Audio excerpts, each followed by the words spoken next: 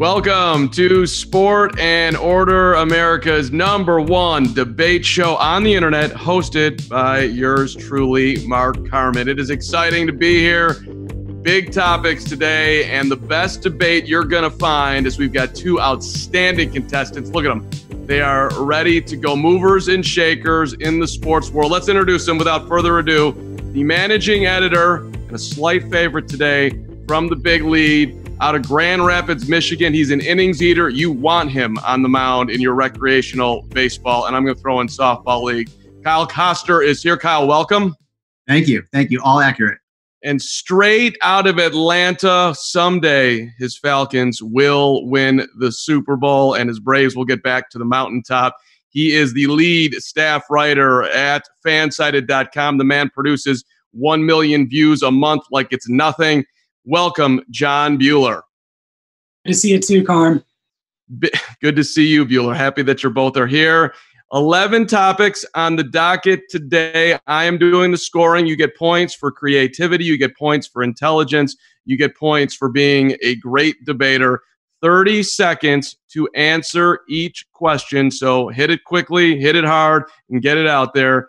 And we'll see who will be our winner in the now second annual Sport and Order, as we are back rolling, and we are so happy you are with us today. Without further ado, Kyle, you're going to get to go first here. We will give you the first topic as you are playing a road game here coming over. So is that all right with you? Can you go first? You got it. All right, here we go with question 1. And this was awesome over the weekend. NFL players taking to Twitter to voice their complaints about training camp. And when are we going to open? Today, we just had an agreement between the NFL and the Players Association. Daily COVID-19 testing for the first 2 weeks of training camp. And then after 2 weeks, if the positive test rate is below 5%, the league is going to scale back their testing to every other day. So the league listening to the players. Question on the board: has Commissioner Roger Goodell and the league done enough to create safety and security for its players? Kyle, you're up. Yeah, simple question, simple answer, no. The best thing they could do is to get a DeLorean, go back in time, address these issues a few weeks ago when they could have been ahead of the game. The NFL had the advantage of seeing what all the other leagues were doing. They had the advantage of time, and they squandered it. And they get in a situation now where they had to be strong-armed by the players, all showing their support in unison to force a deal kind of at the 11th hour here to address those concerns. So the answer is no, and it's not close. Yeah, they most definitely did have the advantage of time. John Buhler, what say you? It's pretty clear that Raj has run out of runway.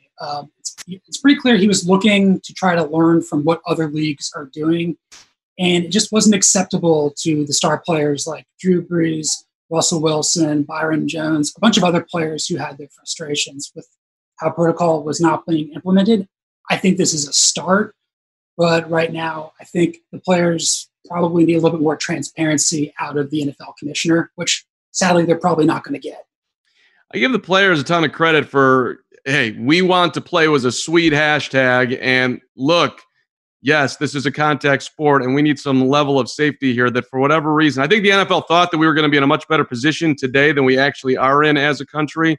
So I guess they got caught with their pants down, which was a little bit surprising, but I guess not completely stunning as the virus continues to surprise a lot of us. Off a good start here, team. Kyle with a slight edge after question 1. This means you get to go first here, John, in question 2, and we're moving to the field at least slightly. And Dallas, Dak Prescott, not surprisingly, I guess, he's going to play on the franchise tag this year. Dak wanted a bunch of dough and a short-term deal to get another crack at free agency in 2022. The Cowboys, though, reportedly offered $105 million guaranteed over a 5-year deal. Here's the question: did Dak overplay his hand, or should Dallas have met the Dak price? John Buhler. I think it's a little bit of both, but I will say, though, what is Dallas going to do if Prescott leaves in a year or so? I mean, maybe they can go with Andy Dalton, a Dallas-Fort Worth legend at TCU. But, the team is not going to be bad enough to draft Trevor Lawrence or Justin Fields in the first round next year. Maybe they get Trey Lance out of North Dakota State. Maybe they get Jamie Newman. Maybe they look forward towards Keaton Slovis or Sam Howell in 2 years. I like you naming college quarterbacks and the history of Andy Dalton, which is interesting there, John Buhler. Good knowledge. Kyle? Yeah, I detected just a whiff of anti-redhead sentiment there, which I didn't really care for. But I think that Dallas is not in a bad spot because, look, they can push this decision off to make another year. And if Dak has an amazing year, then great. They got that year for a relative bargain.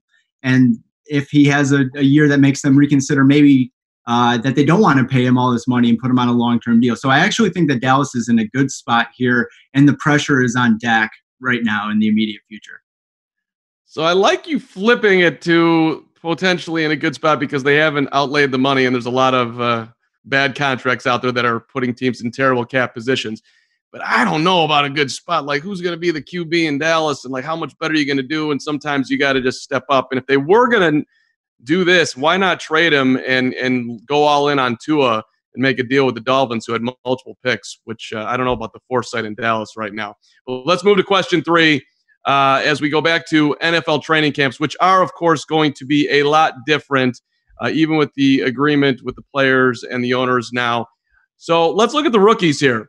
Should the Bengals, the Dolphins, the Chargers, should they use this year as a developmental year for their quarterbacks because they're not going to get a lot of play in training camp? Joe Burrow, Tua, Justin Herbert. I mean, these are some big-time talents, but they're not going to get the normal reps.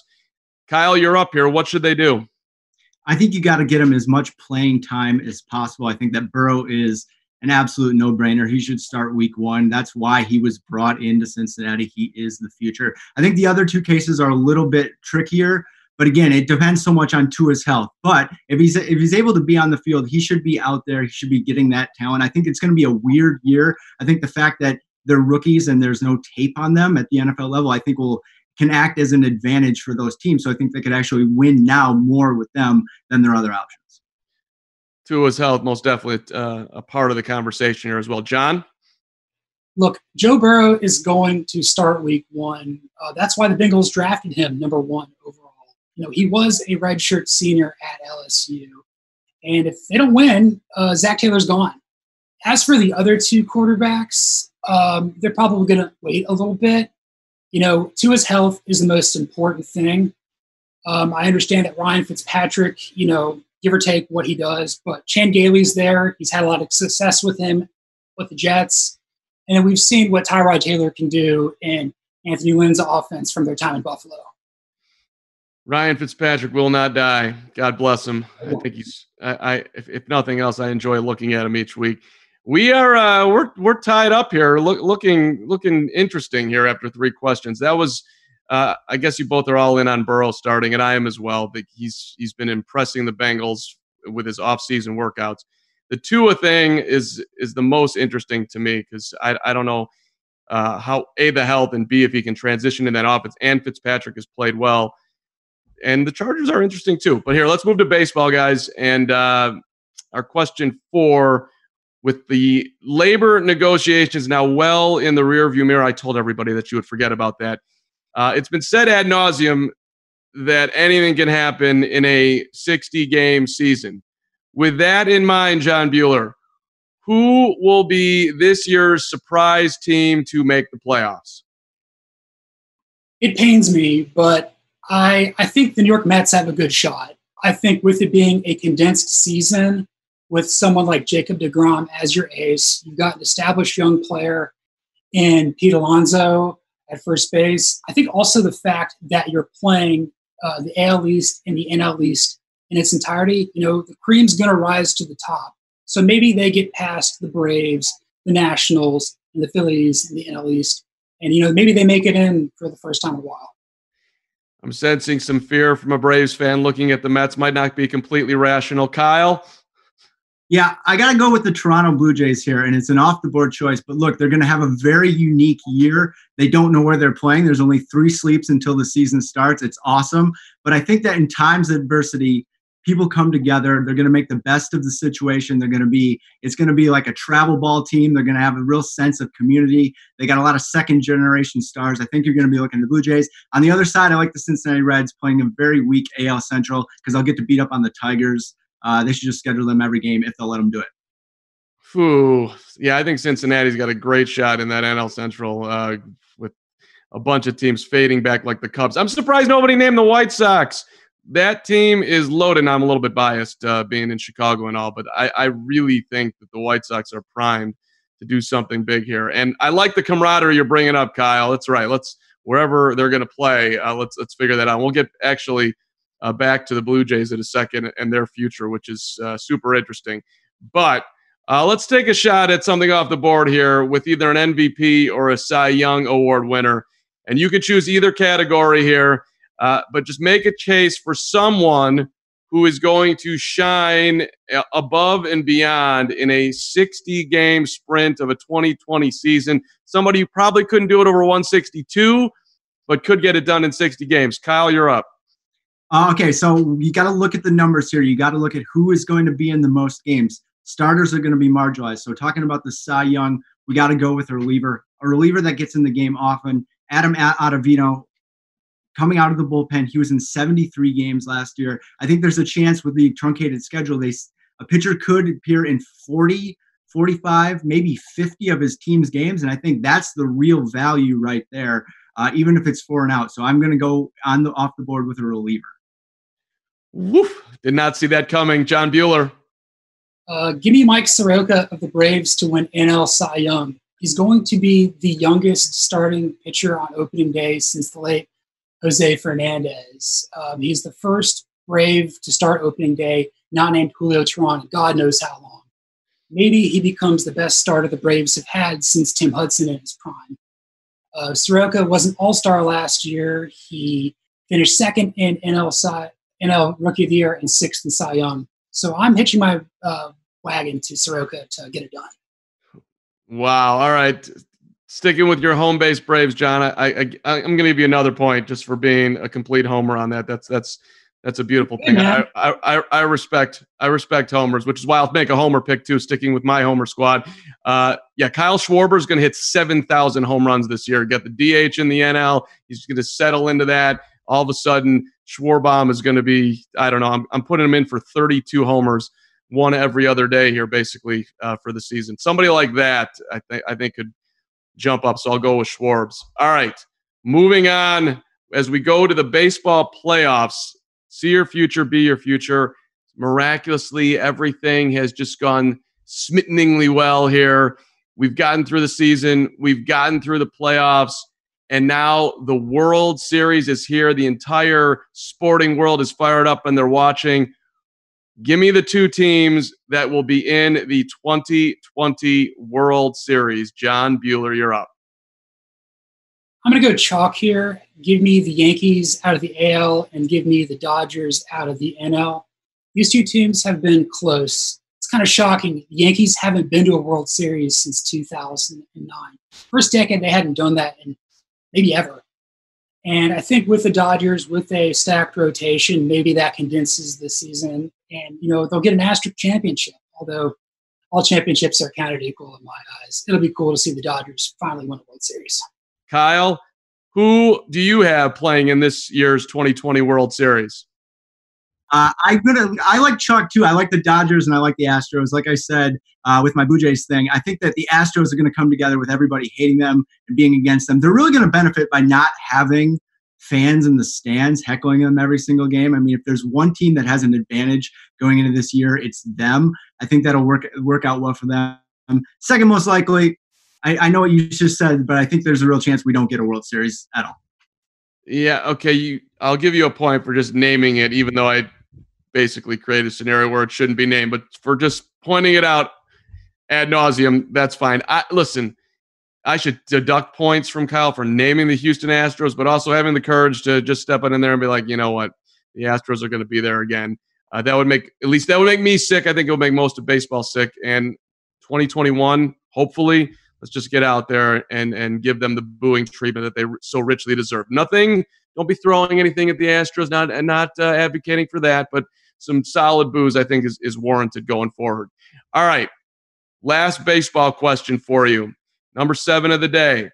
Canada has kicked out their own Toronto Blue Jays. Now, they basically did this because they don't want American baseball teams crossing the border in 2020, but the Blue Jays are going to have to pay for this, and they're looking for a home. Pittsburgh is rumored to be top on the list. Buffalo really wants them. You can go off the board here, too. Anything is in play. Where should the Blue Jays play in 2020? Kyle, you're up. Got several options for you. I'll give you the real answer, which I think they should play in Pittsburgh. If it can't be Pittsburgh, how do these team names strike you? Buffalo Blue Jays, Green Bay Blue Cheese, Louisville Bluegrass, Charlotte Blue Ridge, New Orleans Blue Bayou, Kansas City Jayhawks, Florida Blue Angels, Columbus Blue Jackets. We can double up on that. I think, like I said, no matter where they are going to play, they're going to be a surprise playoff team. It's just a matter of what we're going to have to be printing on the shirts. I like the fact that you're calling a name change. You just racked up some points right there. John Buhler. We're going to get weird here. Let's put them in 2 AAA cities on the Eastern Seaboard. Let's try and see if they can play in Charlotte or Nashville. These are 2 cities that baseball may potentially expand to. I understand that there's not going to be any fans in the stands there, but maybe this is an opportunity for Major League Baseball to learn about travel. Maybe oh, man, this is easy for teams like the Braves or teams in Florida, maybe teams in the DMV, being able to go to Nashville or Charlotte. I love that, John. That's practical. Hey, you all want a baseball team. Yes, no fans, but let's see what type of interest the TV gets in those markets. Let's see, what level of media coverage is going on. I like that a lot. But Kyle, that was good work right there. That was a very strong connection of state and local names to the Jays. Very sweet. Good luck to you, Toronto. I feel bad that this is happening to the Blue Jays. You don't deserve this. Question 8. We go to the NBA. John Buhler, you're up. So Dallas Mavericks owner, who I continue to fall more and more in love with every day, Mark Cuban. Check out the Windy City podcast, by the way. Thank you for coming on, Mark Cuban. He gets in a tussle on Twitter. Texas Senator Ted Cruz was yelling at Mark, and Mark yelling back about the national anthem police is out of control. Cuban saying, quote, if you want to complain to your boss and ask why they don't play the national every day before you start work. Question, is it time for sports leagues to get rid of the anthem and just play the games? Cuban with an invitation right there, at least a little bit. I don't think he's quite saying that, but should we go all the way? John Buhler, you're up. I think it's something to consider. I think they may need to go back towards what the NFL used to do and what college football does now, where the players are in the locker rooms. I think it's cool that they play the national anthem at sporting events because, I don't go to them all that often. I will put my hand on my heart and support the flag, but I understand why players are protesting. But unfortunately, a lot of fans of the leagues we love to cover and follow may not understand. So maybe they do need to look at going in a different direction. Yeah, the locker room part, I'm not with you, John, but I do like that you're naming that when you go, it's not that often, and it means a lot to you. That's very cool. Kyle, you're up. Yeah, I haven't accomplished much in this life, but I think I was the first person to write that they should stop playing the national anthem before every single sporting event back in 2016. Was not well received at the time. It's amazing how much has changed in 4 years, and I'm kind of happy to see more people moving over to my side. What I've always said is save it for special events, save it for big games, save it for meaningful patriotic things. And again, like what John said, yes, a lot of people going and they're seeing it for the first time in a year or whatever like that. It means something, but less is more when it comes to the national anthem because it has more power that way. I am with you, Kyle, and congrats on writing that in 2016 and taking on the fire that I'm sure was coming your way. Maybe it's time for a 2020 piece at the big lead coming back here as we revisit this thing. We can talk about that offline. By the way, I don't want to step into your area at all either. You can make these decisions. Let's go to question 9, and we're sticking with the NBA and one guy that I think we all respect, and that's Jerry West, the legendary Hall of Famer, also outstanding NBA executive who's helped a ton of teams, including the Golden State Warriors. And he recently put some praise on Klay Thompson. He called him, quote, one of the most underrated players in the league. we'll give you credit, Clay, and we're not even going to argue with Jerry. But I'll ask the question, who else belongs in the discussion with Clay as an underappreciated asset? Kyle, you're up. I think that the first answer that came to my mind was Serge Ibaka. I've always liked his game. I think he's a huge factor off the bench. I think the real question here is, the real answer is, who can use it as motivation, right? Because the term underappreciated or undervalued, that has been morphed so many ways. So whichever player needs that chip on their shoulder to be identified as a coach as, hey, you are a person who's not getting the proper credit, that's who they should aim it toward. So I'm just going to go ahead and let John catch up on this one. You did play very nice right there. John Buhler, you're up. I'll give you a point for being nice. Go ahead. That's in the sweet arm that I am. I would say in the annals of basketball history, maybe we're not giving Kyle Lowry enough credit for what he should be getting.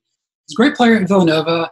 While it didn't work out for him at Memphis or Houston, he's been there for the best stretch of basketball in Toronto history. He was there with DeMar DeRozan. You couldn't really separate the two. Obviously, they trade DeMar for Kawhi. Pascal Siakam rises, and Lowry's a champion now. I think he is pretty underrated right now. I like you bringing up that he plays nice with others. He was great for DeMar, and he's been great for Pascal and Kawhi. And yes, the Raptors, by the way, are a dark horse, I think, in the Eastern Conference. Kyle Lowry's a good call there, Buhler. I'm going to give you one extra point for bringing up his college career and his NBA journey. That's that's impressive by John Buhler right there, with his, again, showing his sports knowledge. We're down to our final two questions here. Buhler, you have a chance to take the lead here, going first. The Lakers, the team that I am bothered by the most in the league, but has a great chance to do it once again here this year. So their head coach, Frank Vogel, he's out campaigning for LeBron James to win the MVP. And LeBron has never done this before, but he leads the league in assists, and he's also averaging nearly 26 a night. Is Vogel right that LeBron deserves to win the award, which would be the fifth time in his career? John Buhler. Why not? I mean, it's a weird season. We're only going to count stats up to March 11th. His two most recent games against the Bucks and Clippers, he was excellent. And I think the fact that, there's really no flavor of the year. No one's averaging a triple-double. No one hasn't won it yet. Maybe you give it to Giannis again. But, maybe give LeBron one more NBA MVP for the thumb. Maybe he has a snowball's chance of catching Jordan, even though he's never going to. I should deduct a point from Buhler even mentioning catching Michael Jordan, the greatest player to play anything. Kyle, you're up. Yeah, I think you got to give it to Giannis. I think that Giannis has won it on the court. I think if they were going to count what happened after this resumption, LeBron James would be the winner, because I think he was playing well, and I'm sure he's going to come back and be in fantastic shape and all that. But another reason why LeBron shouldn't win it is I think this should be disqualifying. Frank Vogel out there campaigning for the NBA MVP for LeBron James. He doesn't need it. This is so lame. Come on. I think if you do any type of PR for your own campaign like this, you should be disqualified and give it to the other guy. I think that he doesn't need it, but I think that LeBron actually, in his own insecure way, might actually really appreciate his coach doing it. So I think Vogel is stepping into a strategy here, because he wants to partner with a guy that, maybe he's feeling a little separation during this now finally in the bubble time. Kyle, you got 2 points there on look, Giannis, Buhler, you're not giving enough credit for what he's doing over there. He's close to a triple-double. Well, not really, but his rebound numbers are absurd, along with scoring the basketball. His PER is off the charts. And the Bucks have the best record in the league. Nobody named that, but that's why I think Giannis is going to get it, along with the numbers he's put up. We've got our final question. Kyle, you can jump out to a lead here. Buhler, you have a great chance. They're only down 2. And a lot of stories coming out of that NBA bubble. And apparently there's the snitch line, there's the bags there's people ordering food, there's some players working out in their rooms. So here's the question. Who would be the absolute worst roommate, either in your room, or if that's not allowed, right next door to you, that you could hear late at night or early in the morning? Who would be the one guy you wouldn't want to be close to in the bubble in your living situation? Kyle, you're up. Okay, so the runner-up is the guy we just talked about, LeBron James, who is my favorite athlete of all time. So I say this with love. It's just all a bit tedious. I mean, just the things around him, the ancillary things. I'm sure the rules don't apply to him. People are going and whatever's going on there. The real answer, Boban. Now, we all saw Harry and the Hendersons, right? We know how much of a racket it's going to make with heads bonking into ceilings, taking things off the wall, eating all the food in the refrigerator. Just an absolute nightmare. Really nice guy, great individual, but no, just no thanks. I love Boban. I cannot give points for that, even though I was very entertained by that answer. I know. Look, Boban's got a lot of challenges, but he's like widely considered the nicest guy in the league. Has sat down with me and done a couple of interviews. Boban, you're my guy. John Buhler, you're down 4. What do you got? Oh, without question, it's Ben Simmons. You saw what he did to that fish, right? I'm never going to be forgiven for that. He missed the entire lake. He can't shoot. I'm probably going to have to use the snitch hotline on him because he's just going to do whatever he feels like. I'm sure there's going to be some sort of tussle with Joel Embiid, which is just going to be absolutely aggravating. I guess a close second would probably be Chris Paul because he'd probably use the snitch hotline on me too. I got to think of something else real quick, but that's it. Oh, great run at the end, and I love the Paul there. I wanted you to top it off with one more, but and the vision, by the way, of Ben Simmons and Joel Embiid having a fight at 2 a.m. because they're not getting along and waking you up actually seems like at least minorly possible. But our winner today, with an incredible effort in his first ever appearance, the managing editor of The Big Lead, Kyle Kosta, takes it 30-29. Congratulations, Kyle. We go to our first to John Buhler for his thoughts on his first appearance here and coming up 1 point short. John. This is just typical Atlanta sports for me. Just, you can't win. I just got to do better. Maybe I'll blow a lead next time. Kyle, you're the champion.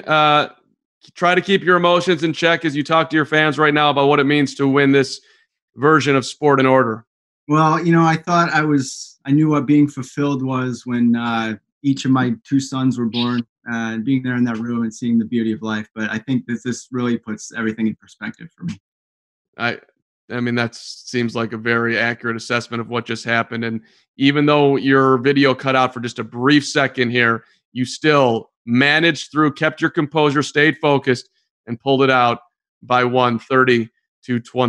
Thank you so much, everybody, for checking out Sport in Order today. We're on every Monday. We start live at 4 o'clock Central Time. You can also check out the podcast as well, wherever you go for your podcast listening. Thanks again to the managing editor of The Big Lead, Kyle Kosta, staff writer extraordinaire, my hero, John Buhler. Everybody stay safe, stay healthy, and we will see you next week.